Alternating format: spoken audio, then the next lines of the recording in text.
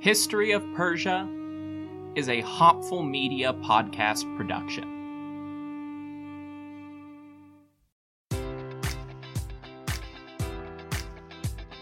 Enjoy all your favorite sports like never before at BetMGM. Sign up using code Buckeye and receive up to $1,500 back in bonus bets if you don't win your first bet. When you register with BetMGM, you'll get instant access to a variety of parlay selection features, live betting options, and the best daily promotions in the business. And with BetMGM at your fingertips, every play and every game matters more than ever. Place your money line, prop, or parlay bets with the king of sportsbooks today. Sign up using code Buckeye and receive up to $1,500 back in bonus bets if you don't win your first bet.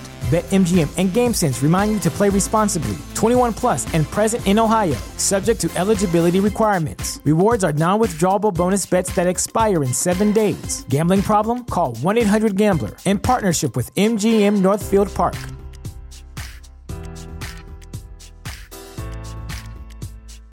You know how to book flights and hotels. All you're missing is a tool to plan the travel experiences you'll have once you arrive.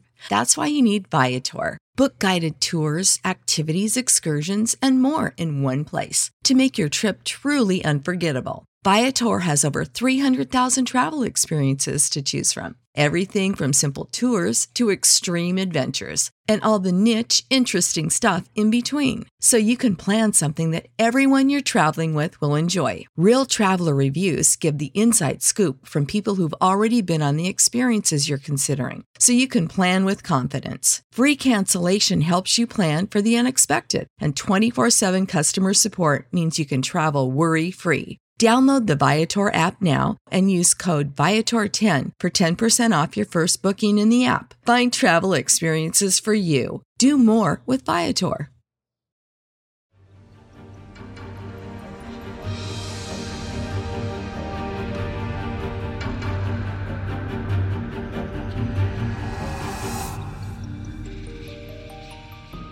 Hello everyone, welcome to another History of Persia interview episode. I know we sort of just did one of these, but I think the best place for this is before I get into the real huge battles of the Greek Wars. This time, I talked with Dr. Sean Manning, author of the recently released book, Armed Force in the Tayspit Achaemenid Empire, Past Approaches, Future Prospects. As you might have guessed from the title, this is a phenomenal achievement of academic synthesis and the first real academic book on Achaemenid warfare in a generation. It has already been an important resource in the last few episodes and will only be more important for the next two. As always, all of the relevant links will be in the episode description, including a couple of articles Dr. Manning recommended specifically for listeners of this podcast. Enjoy the interview. First, I think if you could just introduce yourself to me and my audience with a little background of you and your research, and maybe touch on the book and the blog a little bit. Okay, well, I'm Dr. Sean Manning. I completed a PhD on armed force in the Tayspit and the Achaemenid Empire at the end of 2018. And I run a blog, bookandsword.com, and I've been trying to, the way we think about warfare in the Achaemenid Empire up to the level that we think about warfare in the Roman Empire, warfare in the classical Greece, because this hasn't been something that's been a lot of serious academic research on. Excellent. And that ties really directly into the first question I sent to you. Yes. What kind of obstacles did you face when researching the Achaemenid Persian military apparatus? Well, in ancient history, there's kind of a paradox where often there's a huge mass of modern research going back into the 19th century or earlier that you have to sort through and show that you're familiar with. And that's certainly a lot of work, but also with this topic, like I said, there's just the issue that there hasn't been a lot of research, especially not a lot of syntheses. So there are journal articles and chapters here and there, and a few short books. The one by Duncan Head from 1992 is especially good, but there's not really much especially nothing much after 1992, that really organizes all this research so that it's easier to digest. And probably that's linked into some things that happened in the 1980s and 1990s. If you think back in the 1980s, there wasn't a whole lot of research on early Greek warfare. There were a few books by people like John Kinloch Anderson, some of the wargaming-inspired research in the UK, like John Murray's book, but this wasn't really a very active field of research. And neither was studying ancient Persia or the Achaemenid Empire. This was also something that people did as a sideline to whatever teaching and research they did. That's their main job. People write an article or two, or a popular book now and then. It wasn't really something people devoted their research time to. And at the end of the 1980s, two things happened. First, a Dutch scholar called Helene Sandzyski-Weerdenburg had a feeling that the way we were thinking about ancient Persia wasn't really adequate. And so she organized a series of little conferences, mostly in the Netherlands and Belgium. I think there was one in the United States and one in London. These became known as the Achaemenid History Workshops. They were usually a couple of dozen scholars who all wrote a paper and then read them in advance and talked them over.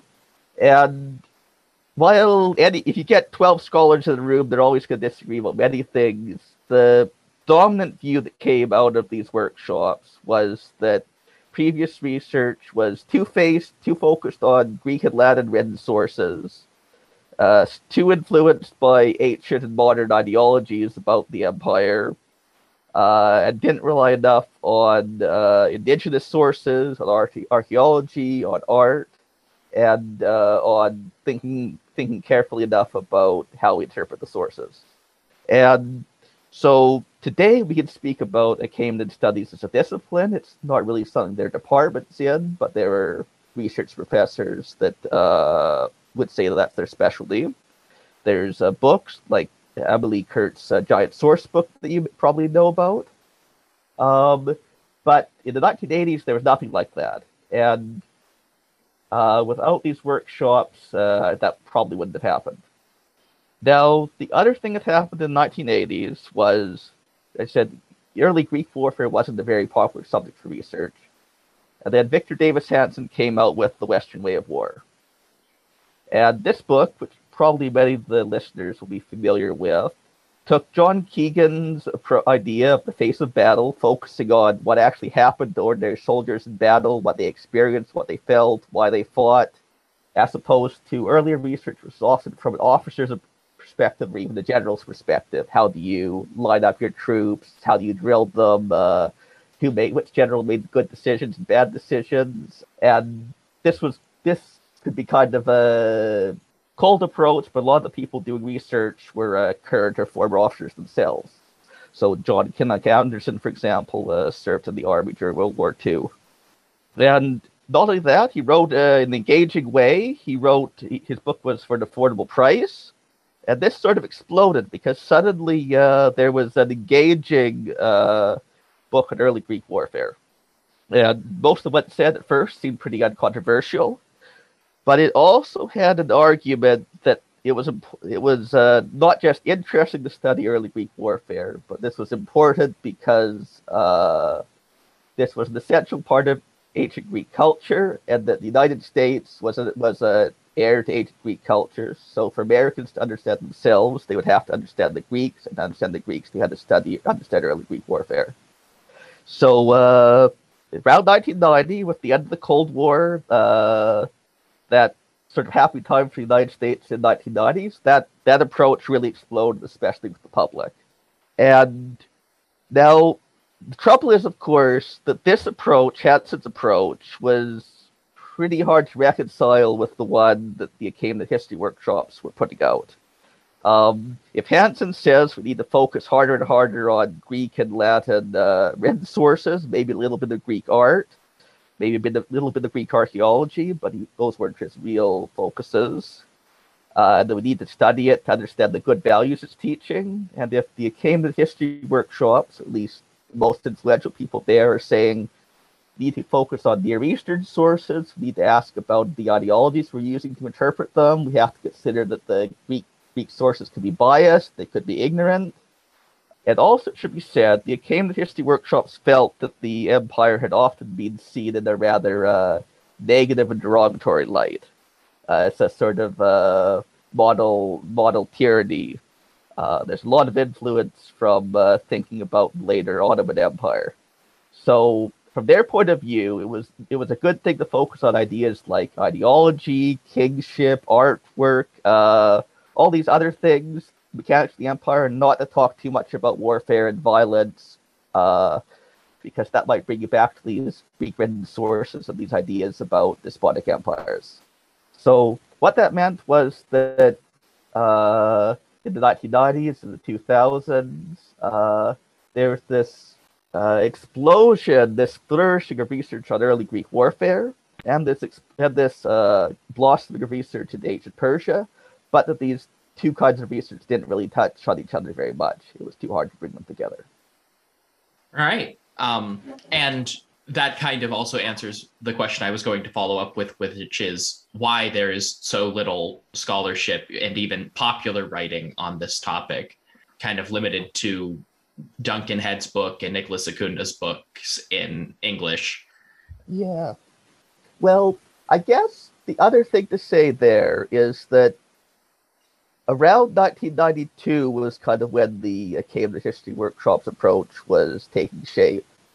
After that, it was becoming harder and harder to build on some of the existing research. And it was just more work to write a book after that point. But I guess the other issue is, of course, Near Eastern research is divided into different fields. It's hard for any one person to master them all. So, for example, a lot of archaeology in Iran is published in French or Russian, and it's by archaeologists. If you're more of a text-based scholar, or if you're an English speaker, that's not always so accessible. And the perspective archaeologists have is often a bit different from the perspective of text-based scholars. There's also been a lot of research into late Babylonia, up to about the second year of Xerxes.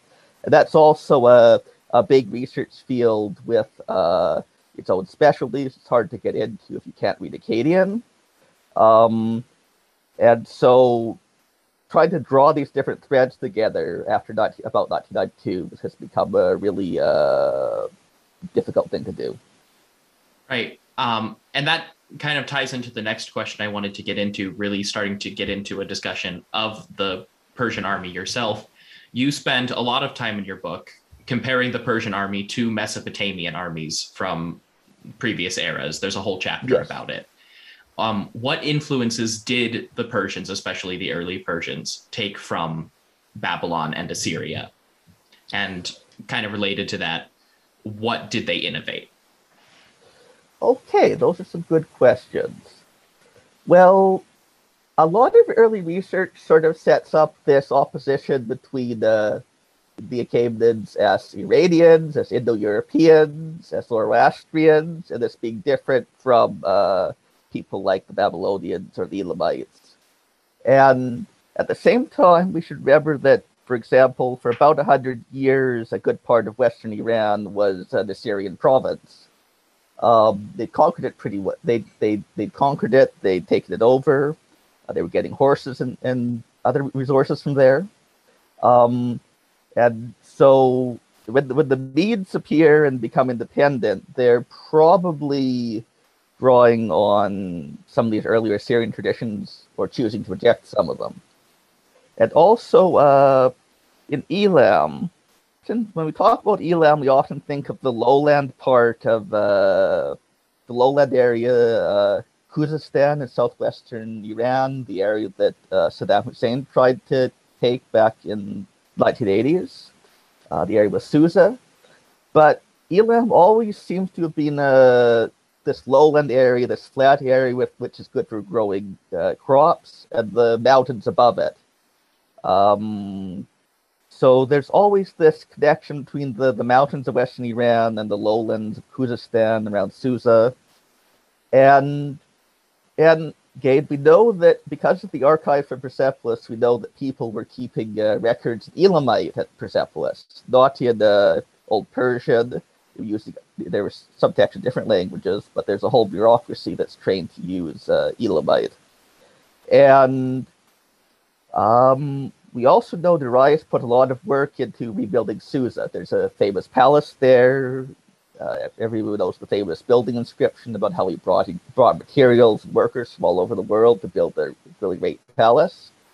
And so it seems like when first Cyrus and Cambyses and then Darius and his successors are setting up this empire, they're drawing on these traditions from Elam. And Babylonia too, because when the Assyrian Empire fell apart in the 7th century, it was Babylonia that ended up with the biggest chunk. Of course, Western Iran became independent under the Medes, who don't seem to have had much of a kingdom. Maybe they're more like a confederation. But Babylonia controlled a lot of the territory from southern Mesopotamia down towards Judea and Gaza. And it seems likely that when these new kings are setting up the system, they're building on this existing Babylonian infrastructure. Because, for example, there's a bunch at Elephantine on the Upper Nile. There's this famous island with a garrison on it of Judeans and Arameans. And we know that around 400 BC, some of their officers still had Babylonian names. Beautiful Akkadian names, even though they're written in the Aramaic documents. And presumably these are descended from people who were working in the Neo-Babylonian Empire and who managed to switch to work for the new regime. And in the 7th century, we also see soldiers in Babylonia who were carrying a bow and a spear, which is the kind of armor that we see at Persepolis and we see in Herodotus' description of the Persian army. So it seems that what we think about as this typical Persian soldier with a bow and a spear is the way of fighting that was common in Elam and Babylonia around the 7th century. Maybe chariots are another good example because we know that the Persian army had chariots. The writers after Herodotus like to talk about the scythed ones, but from documents of Babylonia we can see that they were still part of the army. And there's also one in this tomb painting from Tatterley from around the time of Xerxes' invasion of Greece. It's early 5th century BC. This is famous battle scene painted on the inside of a tomb, on the wooden walls of a tomb. And the Persian army has some archers on foot. It has some archers on horseback. It has a champion stabbing the wicked Scythian with his dagger. And there's a chariot with an archer on it who's shooting at the Scythians.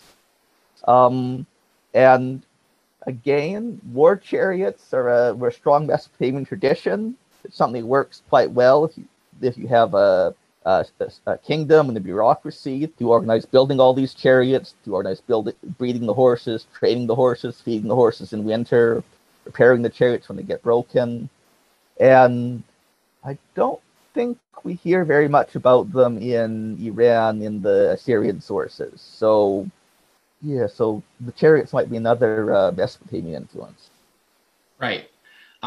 One thing that I thought was very interesting when I was reading your book, and partially stems from the title, is you specify with the title the Tayspid and Achaemenid Empire and devote a chunk of one chapter to comparing the ideological differences between Tayspid and Achaemenid. Now, my audience is more or less familiar with the differentiation between Tayspid prior to Darius and Achaemenid after Darius. But this was one of the first things I've seen where someone drew a distinct ideological line between the two. Could you explain a little bit of that for us?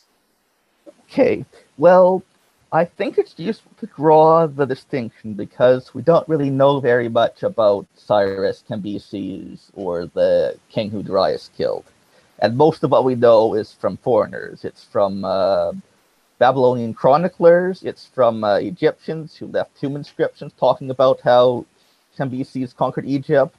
It's not from Iranians or the kings themselves. And we talk since the 1980s. There's been a lot of talk about Persian ideology, about the ideology in these inscriptions from Darius onwards, at Behistun, at these other famous sites. But we don't know if the kings before him talked about kingship in the same way. We don't have contemporary sources to show it. For example, we don't even know for sure whether Cyrus is an Iranian name or an Elamite name. There's cases either way, and different scholars will tell you that one theory is best. I'm not a specialist in Elamite or Old Persian, but I'll just say that it's disputed and controversial.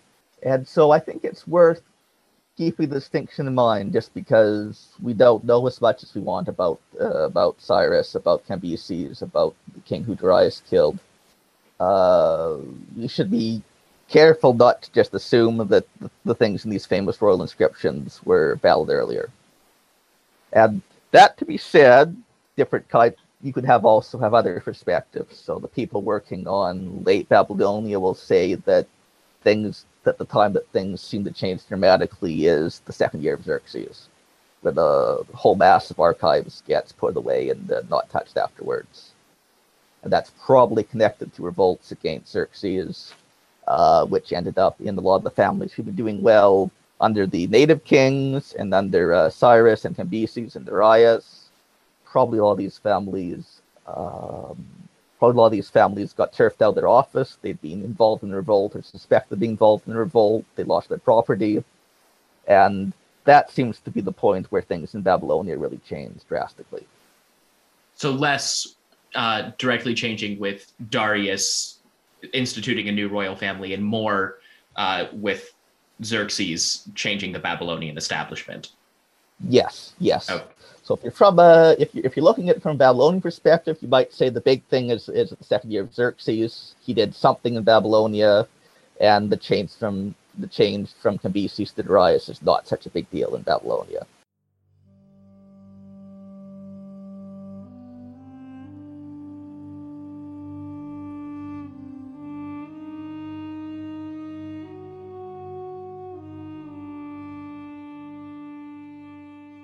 I routinely wish that I knew more languages. Even right in the middle of the US, I run into Spanish speakers all the time, and my social media always has a little Persian, Arabic, some Dutch and German. Rosetta Stone does help.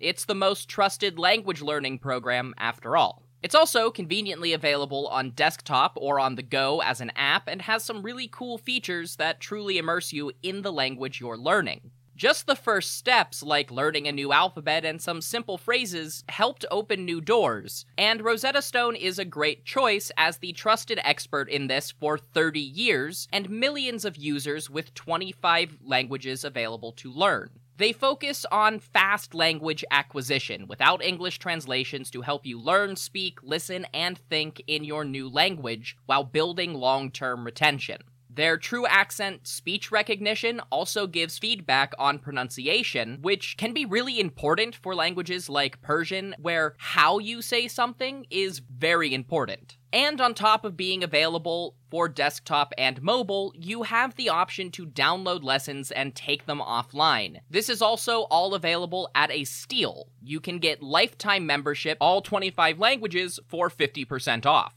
Don't put off learning that new language. There's no better time than right now to get started. For a very limited time, History of Persia listeners can get Rosetta Stone's lifetime membership for 50% off. Visit rosettastone.com/today. That's 50% off unlimited access to 25 language courses for the rest of your life. Redeem your 50% off at rosettastone.com/today today.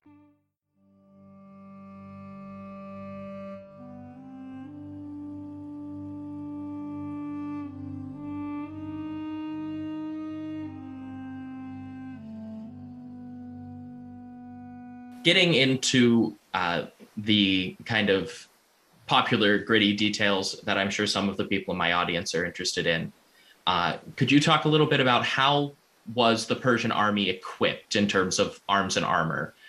I imagine it wasn't quite as diverse in practice as Herodotus suggests with his catalog of nations. But was it uniform, or was there some degree of diversity? I'm always happy to geek out, and this is one of the things where documents from Babylonia can really help us, because major landowners in Babylonia, including the temples, had to provide soldiers for the king. And the temples had a lot of dependents working for them who probably weren't fully free. There's different theories about where they come from. Some of them are probably people deported from conquered lands or after rebellions. Some of them are probably left over from the Babylonian Empire, and things like the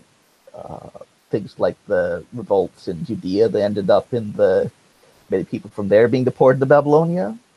But because the temples were equipping these dependents, they kept records of how much equipment they had handed out to whom on what date, or how much money they'd handed out for equipment. And so we can see in quite a lot of detail what people were getting.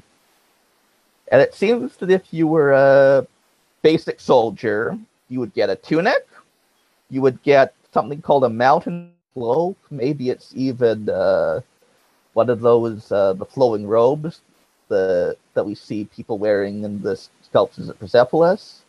We don't really know what these look like. Usually a pair of shoes, some kind of miscellaneous things like water skins. Maybe each four soldiers or 10 soldiers gets a donkey to carry all their supplies. And then for weapons, they have a sword or a dagger. It's kind of the same word in Babylonian. They get a spear. They get a bow and a quiver with usually 40 or 50 arrows, and they get a hood as well. So far that sounds a lot like what we see at Persepolis and at Tatterley and what Herodotus describes. There are some differences, though. The texts from Babylonia don't seem to mention shields, although it's possible that, say, when they mention a skin, that could be a water skin or it could be a hide shield.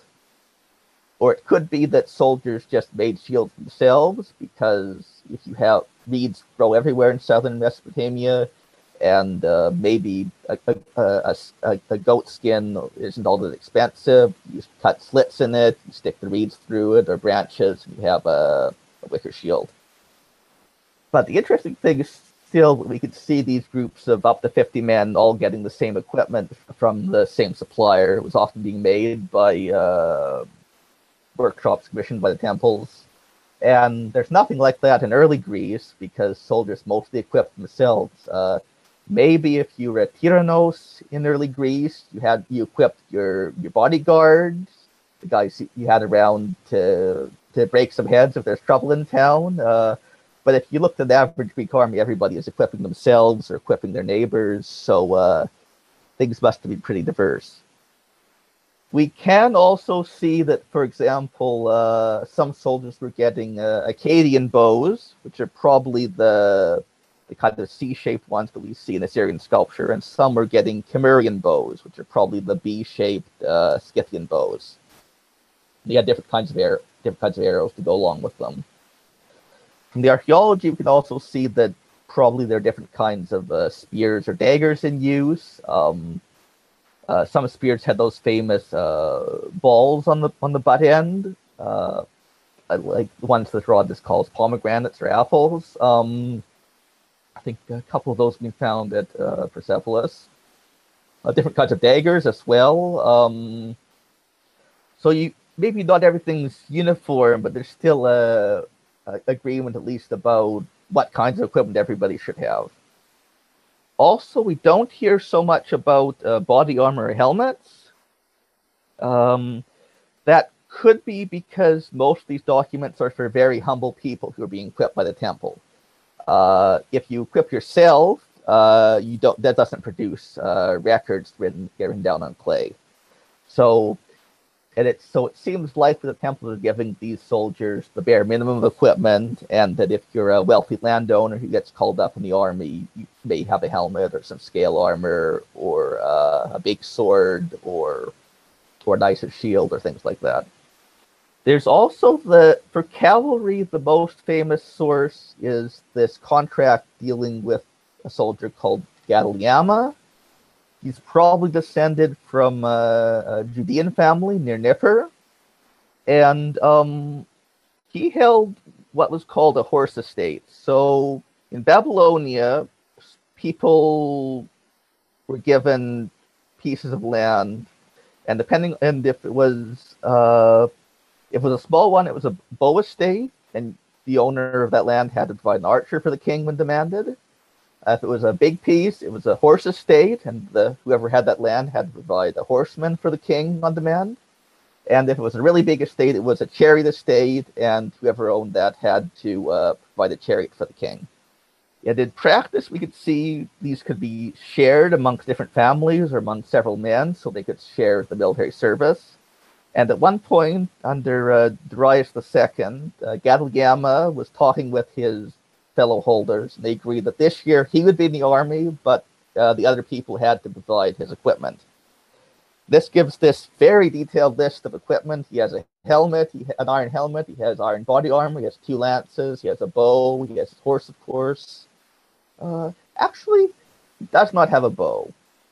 He has 120 arrows, though. He has some kind of weapon called a depu or a tepu. That seems to be a word that can mean the sword the weavers use to beat the weft threads together. So in English, it often gets called a sword or a sword beater. So it's probably some kind of sword or mace or something like that. You can see how much money he had for buying supplies. And we can compare that to, for example, some of the funerary monuments from Western Anatolia, what's now Turkey, places like Taterli. There's a few other sites where people had paintings or carvings in their tomb, and a lot of these were on their sarcophagus, and often these show people fighting on horseback, because that was how the kind of people had money for a big fancy sarcophagus fought. And again, we could also, looking at some of this evidence from Anatolia, we can see that some things are different. People in Anatolia seem to like, they use bigger swords. They often use curved swords bent forward that we don't see anywhere east of the Euphrates River. In places like Bactria and Sogdia in the northeast of the empire, we can see lots of arms and armor which are kind of Scythian style. They have those axes with narrow heads for smashing skulls. They have these little 3-bladed arrowheads. We have the Scythian style bows and little bow cases you wear on your hip with bronze and copper attachments. So because it's such a big empire, there's difference in different regions. But we can also see that an army raised in, say, Babylonia or in Bactria would probably look fairly uniform. So my podcast is in the middle of the Greek wars right now. I'm going to post an episode about Salome today. So from what you're describing, it sounds like the archaeological finds kind of show regional variations within that region, and then those same tools don't appear elsewhere.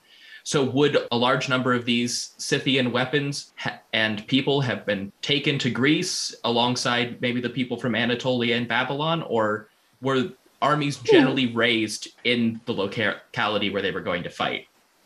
That's another good question. From Babylonia, we can see that troops were being sent, for example, all the way to Egypt. There's quite a few documents that talk about soldiers being sent to Egypt, sometimes for 3 or 4 years. That's actually one of the other tablets. 4 men who were going to Egypt, and they got clothing, and they got food, and they got a donkey to carry their supplies, and so clearly these weren't just sort of for local defense. But we can also see that, for example, people in Babylonia are using Scythian-style bows and arrows. They're wearing hoods. They're probably the ones we see carved at Persepolis. They use the same word for them as they use for the Scythian hoods, with the little cheek flaps and the part that hangs down over the back of the neck. And it's challenging because the empire is so big, there's different kinds of evidence in different places. For example, in Anatolia, we have these beautiful tomb monuments, but in most of Iran and Central Asia, there's not very much evidence for burials at all. I suspect what you would see is local traditions, but also being influenced by these Mesopotamian and Scythian traditions, because we see Scythian-style arrowheads everywhere in the empire, 500 BC, and in Greek archaeology as well. Now, in terms of raising an army, Herodotus has his famous Catalog of Nations, where he lists all the nations in the empire. He describes their national weapons and national clothing. Of course, when he gets into the battle scenes, it's mostly about Medes and Persians and Scythians and Indians. He doesn't talk. These guys sound like they're equipped pretty similarly with bows and arrows and spears and shields. I would say the kind of armament that he describes and attributes to the Elamites and the Persians and the Medes, the bow and the arrow and the dagger and the sometimes body armor and the wicker shields, is pretty close to what we see soldiers in Babylonia using. So it seems likely that that was how a big part of the army that invaded Greece with Xerxes was equipped. And that was probably the most common way of fighting.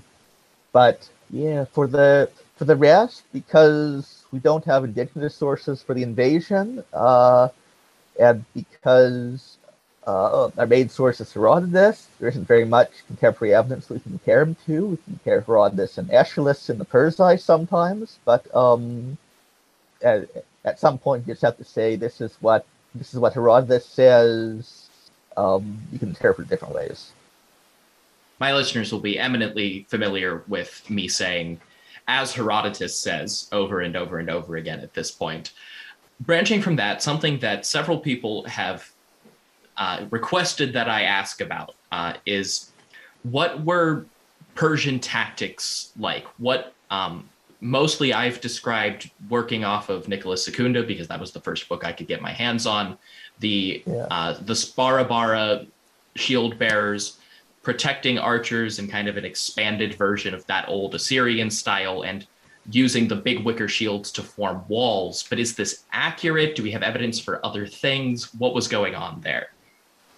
Okay, that's a great question. Like I said, that's the kind of thing that since the 1980s people have really been asking, whereas earlier researchers often felt it was good to talk about how many ranks is the army and how do they double their depth, and how they half their depth, and how do they wheel, and all these things that are interesting if you're a drill master, but maybe not so exciting. I mean, the kind of famous examples of this kind of fighting are Herodotus talking about Plataea and talking about Mycale, these two big battles.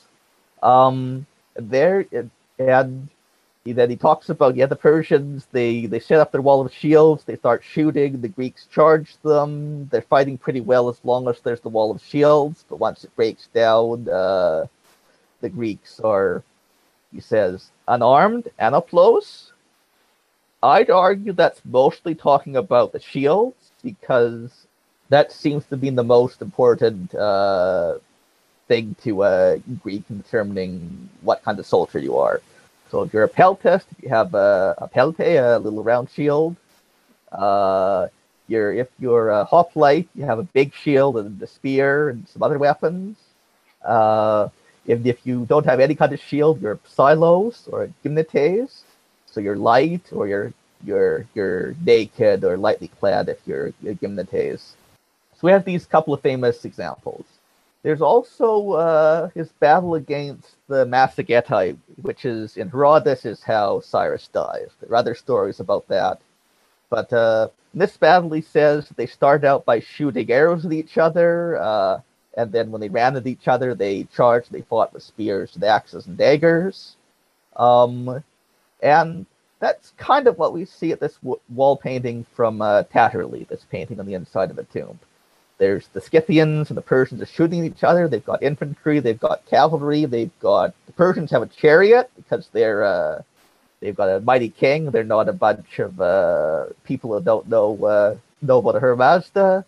But in the middle, there's this clash between a Persian champion stabbing a Scythian with his dagger. And of course, at Thermopylae, for example, Herodotus has the Persians charging the Greeks, not the other way around. They don't just sit back and shoot from a distance. And, I mean, if you think about it, soldiers kind of have to adapt their way of fighting to the situation they find themselves in. Maybe like to make a very methodical attack, but you're in a hurry, so you have to charge now. Maybe there's a fortress, and you have to climb up with ladders. If you're going to get into it, I think we should allow for flexibility in different ways of fighting. And of course, there were troops in the empire who fought with big spears and big shields. All of the major classical historians, from Herodotus to Arrian, either call Near Eastern troops hoplites, or they talk about them as being armed like Greeks. So, to a speaker of ancient Greek, hoplites weren't just a Greek thing. They were anybody with a big shield and a big spear who fought close together. And again, because of some of those things in the 1980s, the way that Victor Davis Hanson wanted research to be about Greeks and about Greek culture, not about, say, soldiers or infantry or Fijian or things like that, we often kind of forget that lots of cultures had men with big spears and big shields who fought, and that maybe we should think about Greeks in this broader context. And of course, the Greeks have light armed troops too. They have people throwing rocks and spears and shooting arrows. Because these tend to be poorer people, they often don't get as much attention in the histories. And it does seem like in Greece we have this sharp division between the guys with spears and big shields, and the guys who throw things or shoot stones from slings or shoot arrows from bows. Whereas in the Near East, often the same people have both a spear and a bow. But again, if you have an army, at some point you need both people who can shoot at a distance and people who can close in with the enemy. We're very much in the early days of trying to figure out what happened on Near Eastern battlefields, because we don't have sources like Xenophon or Thucydides who go into the nitty-gritty of what happened when soldiers were fighting. Usually, if we have, say, a royal inscription, it's just telling you about what the king did, and how he was very brave, and how his enemies were cowards and weak, and ran away as soon as they saw him. Now he slaughtered thousands of them. And if you have the chronicle, it's usually very concise and just tells you where there was a battle and who won and how many people were killed. But I don't have a problem with the ways of fighting that Herodotus describes. They're kind of similar to some of the Near Eastern evidence.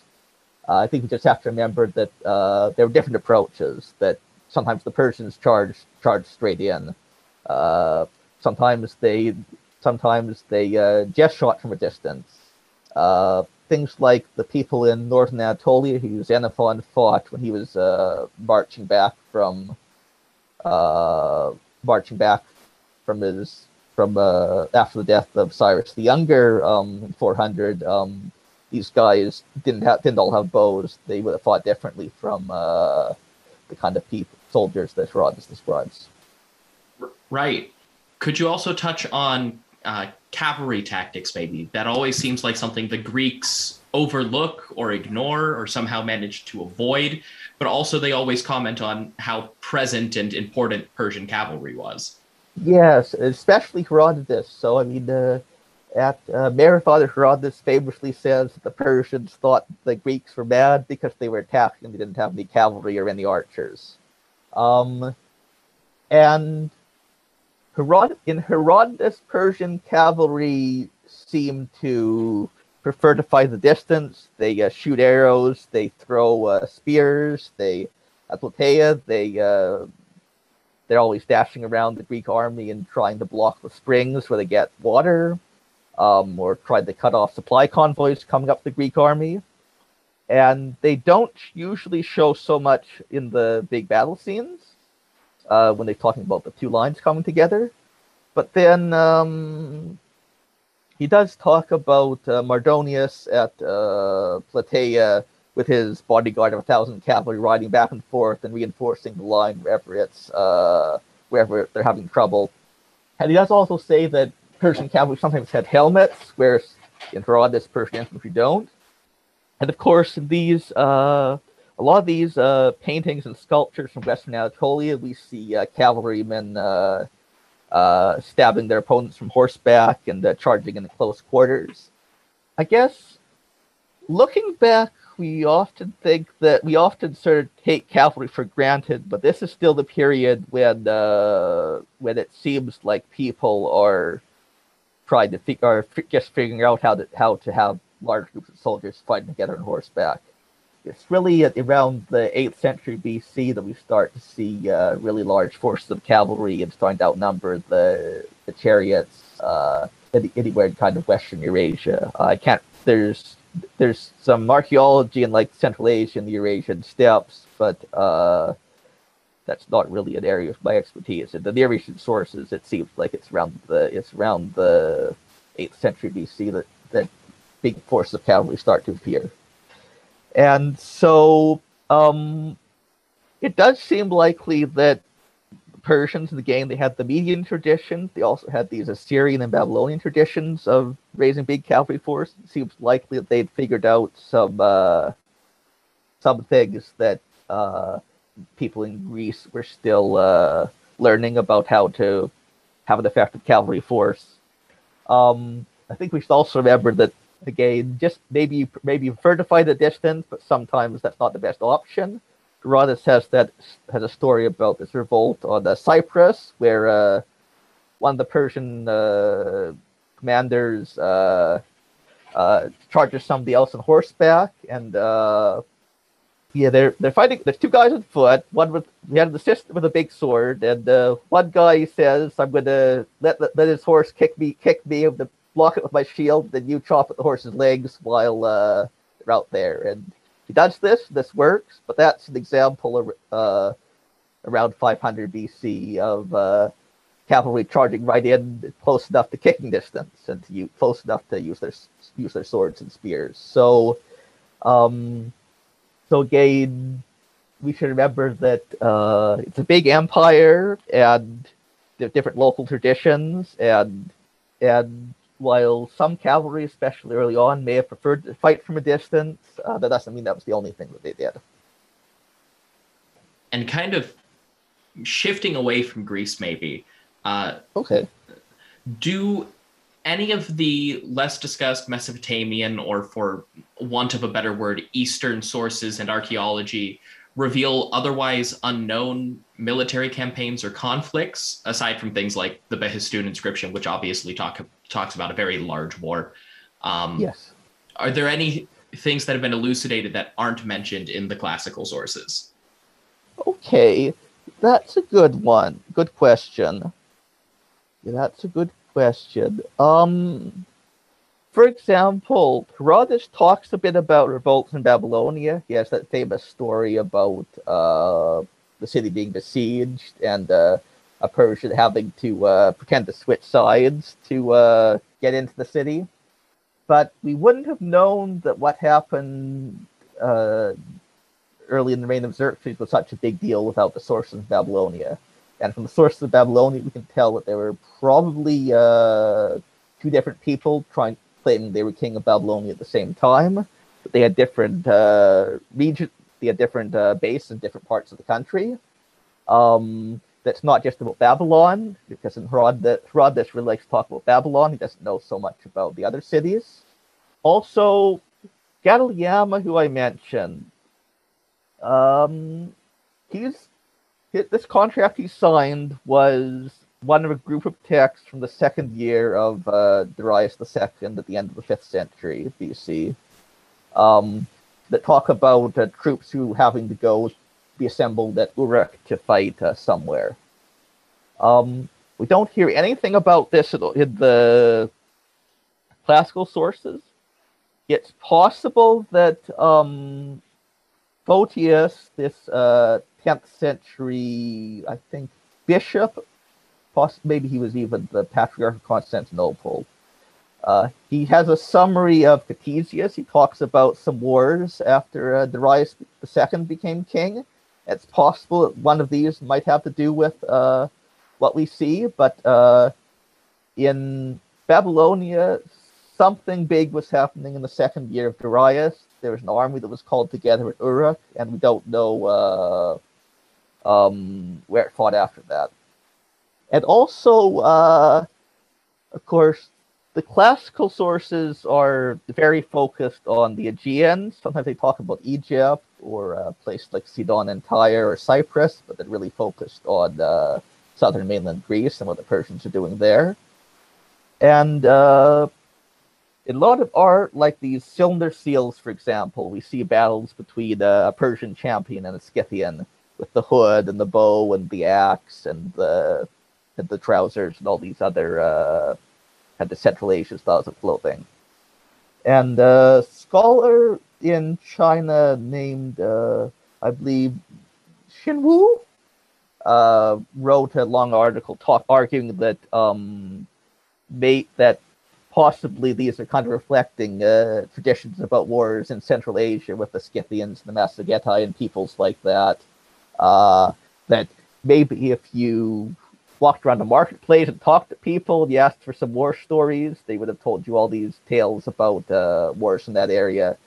And that we don't have written evidence for this, but we do have all these images of a Persian champion fighting a Scythian champion. Excellent. That does seem to be something that eludes the Achaemenid period in particular, because we know the later Iranian empires were constantly embattled on the Eastern Front, but yes. I guess we just don't have the written sources to tell us about it this early. And there is a little bit of hope because of some documents that were found. They probably came out of Afghanistan sometime in the past 30 years, but that's not certain. And these are a bunch of documents on either skins or on slats of wood from the very end of the Achaemenid period and early in the reign of Alexander the Great. And a few of these letters talk about soldiers. They're not about fighting or battles, but about soldiers being called out to move, either dealing with sand drifts or dealing with locusts. It's hard to tell from the Aramaic. And this is not my area, but if there's been one cache of documents found like this, it seems like there might be others. Hopefully some will be found with archaeological context, because again, these appeared on the art market. We don't know where they're from, although it's likely that it's from modern Afghanistan. Or also, for example, from the south of the state of Israel, there's been a bunch of potsherds and scraps of stones, ostraca, if you're being technical, with military records there. And it's also possible that maybe with further excavations, we'll find some kind of letter talking about, say, Persian relations with the Arabs, or the wars against Egypt in the 4th century BC when Egypt was independent. So far, it's mostly just administrative records and distribution of supplies and things like that, but you never know. And just to wind things down, I like to ask a couple of fun questions at the end of these. What is something in Persian research or historical research in general that you look forward to hearing more about? That's a great question. I might need to think about that for a minute. Fortunately, we can edit. I'm looking forward to more contact between different kinds of research, between archaeologists and text-based scholars, between text-based scholars and art historians. I think this kind of dialogue between specialists in different kinds of evidence, different areas, can often really get people thinking in different ways. I also think there's a lot of exciting research that's not currently available in English. It's been published in German or French or Russian or languages like that. And I'm hoping that in the future we can get more resources to have things like this translated and summarized, so that sort of work into the way we understand ancient history. And I'm also I'm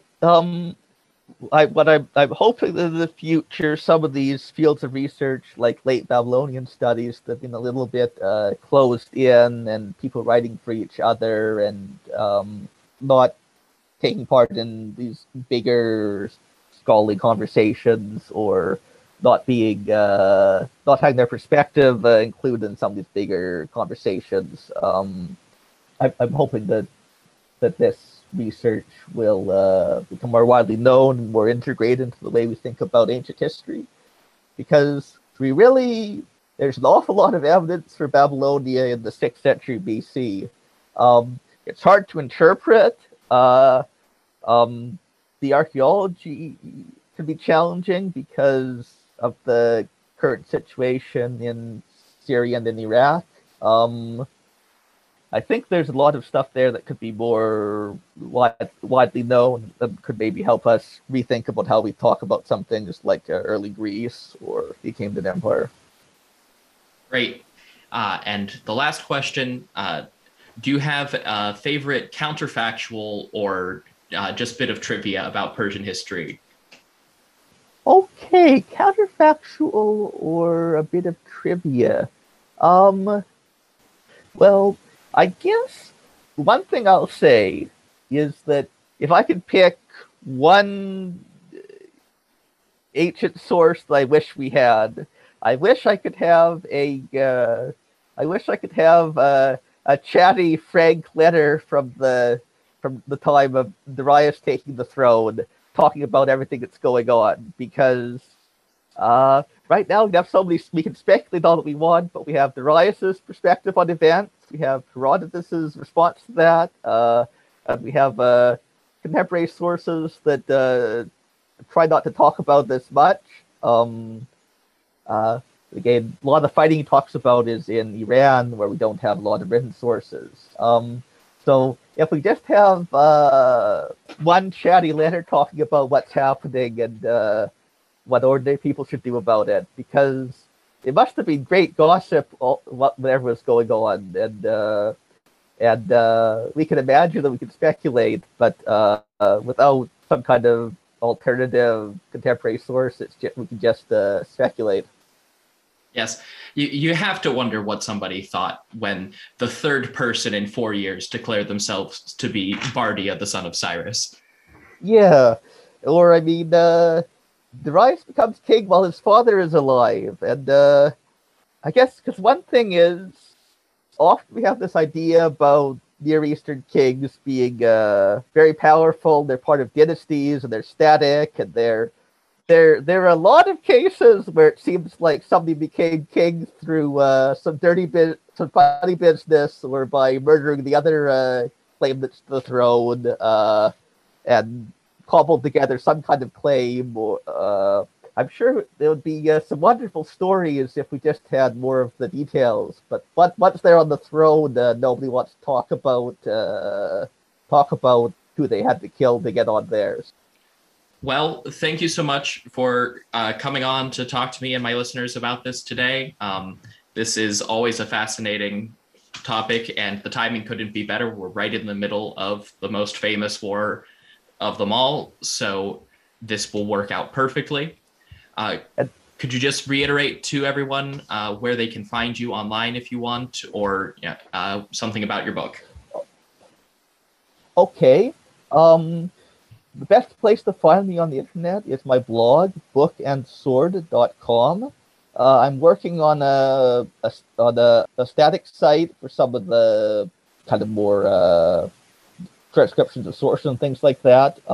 That's kind of my hub on the internet, bookandsword.com. The book came out from Franz Steiner Verlag in Germany at the end of last year. Armed Force and the Taste of the Achaemenid Empire, Past Approaches, Future Prospects. It's a fairly pricey book. I didn't have a lot of control over that. It's at some point I'd like to write a more affordable version with some more illustrations. Probably after the academic reviews had come in, because it's a broad book and I was pulling together different fields of research. I'm sure there's stuff I overlooked or things that people from different backgrounds would see differently. But that's a while out yet, and I should also say the libraries have a way of submitting a request to buy a book. They don't always do it. Everybody's got tight money right now, but if you want to read it, and you can't afford it, that could be one way. Also, the original dissertation is open access, and there's a link to it on my website. The book has a lot of little changes, but the dissertation still gives kind of the general impression. And again, if you can't afford the book, that's another option. And thanks for having me on. And then always happy to geek out about ancient Persia and ancient military history. Yes, you're welcome, and I hope you have a very good afternoon today. You too, Trevor. Thank you. I hope you all enjoyed hearing about Dr. Manning's research as much as I did, and I really do encourage you to go check out bookandsword.com as well as Armed Force in the Taspid Achaemenid Empire. He brought up a good point there at the end. A lot of the books I talk about on this show are drowning in the hellhole of academic publishing prices. But if you can convince your library to order a copy, that is one affordable way to access some really great resources. Links to the blog, the book, and the dissertation can all be found in the episode description. Until next time, if you want more information about this podcast, you can go to historyofpersiapodcast.com, where you will find things like my bibliography, the Royal Achaemenid family tree, and the support page where you can financially support this podcast. You can do that either through the one-time payment links all over the website or by going to patreon.com/historyofpersia, where you can sign up for a monthly subscription that gives you access to things like ad-free listening and bonus episodes. Of course, you can also always support the podcast for free just by letting other people know about it. That is still the best way to help any podcast grow, so spread the word, share it on social media, where you can find me as History of Persia Podcast on Facebook and Instagram, and just at History of Persia on Twitter. You can also leave a review on your podcast app of choice. iTunes, Podchaser, all sorts have programs now, so give me some feedback. I always enjoy hearing from you. Until next time, thank you all so much for listening to The History of Persia.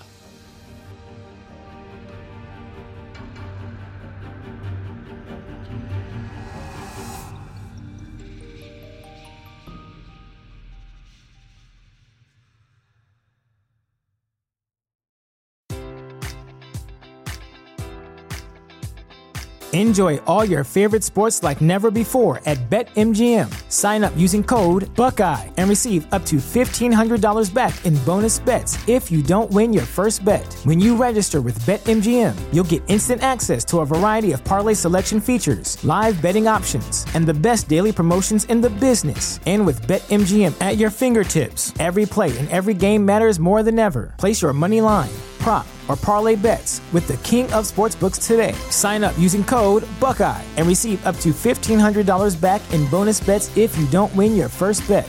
BetMGM and GameSense remind you to play responsibly. 21 plus and present in Ohio, subject to eligibility requirements. Rewards are non-withdrawable bonus bets that expire in 7 days. Gambling problem? Call 1-800-GAMBLER in partnership with MGM Northfield Park.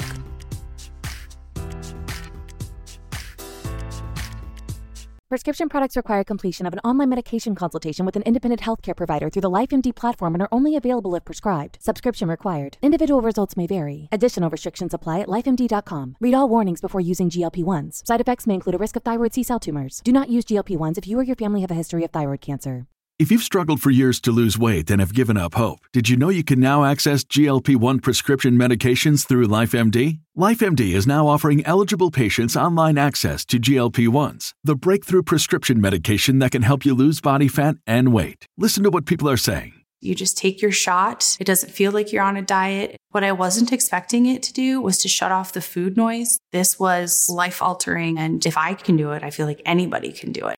And here's the best part. Your insurance may cover 100% of the cost of your medication. So go to TryLifeMD.com to have your eligibility checked right now. Get started today at TryLifeMD.com. That's TryLifeMD.com.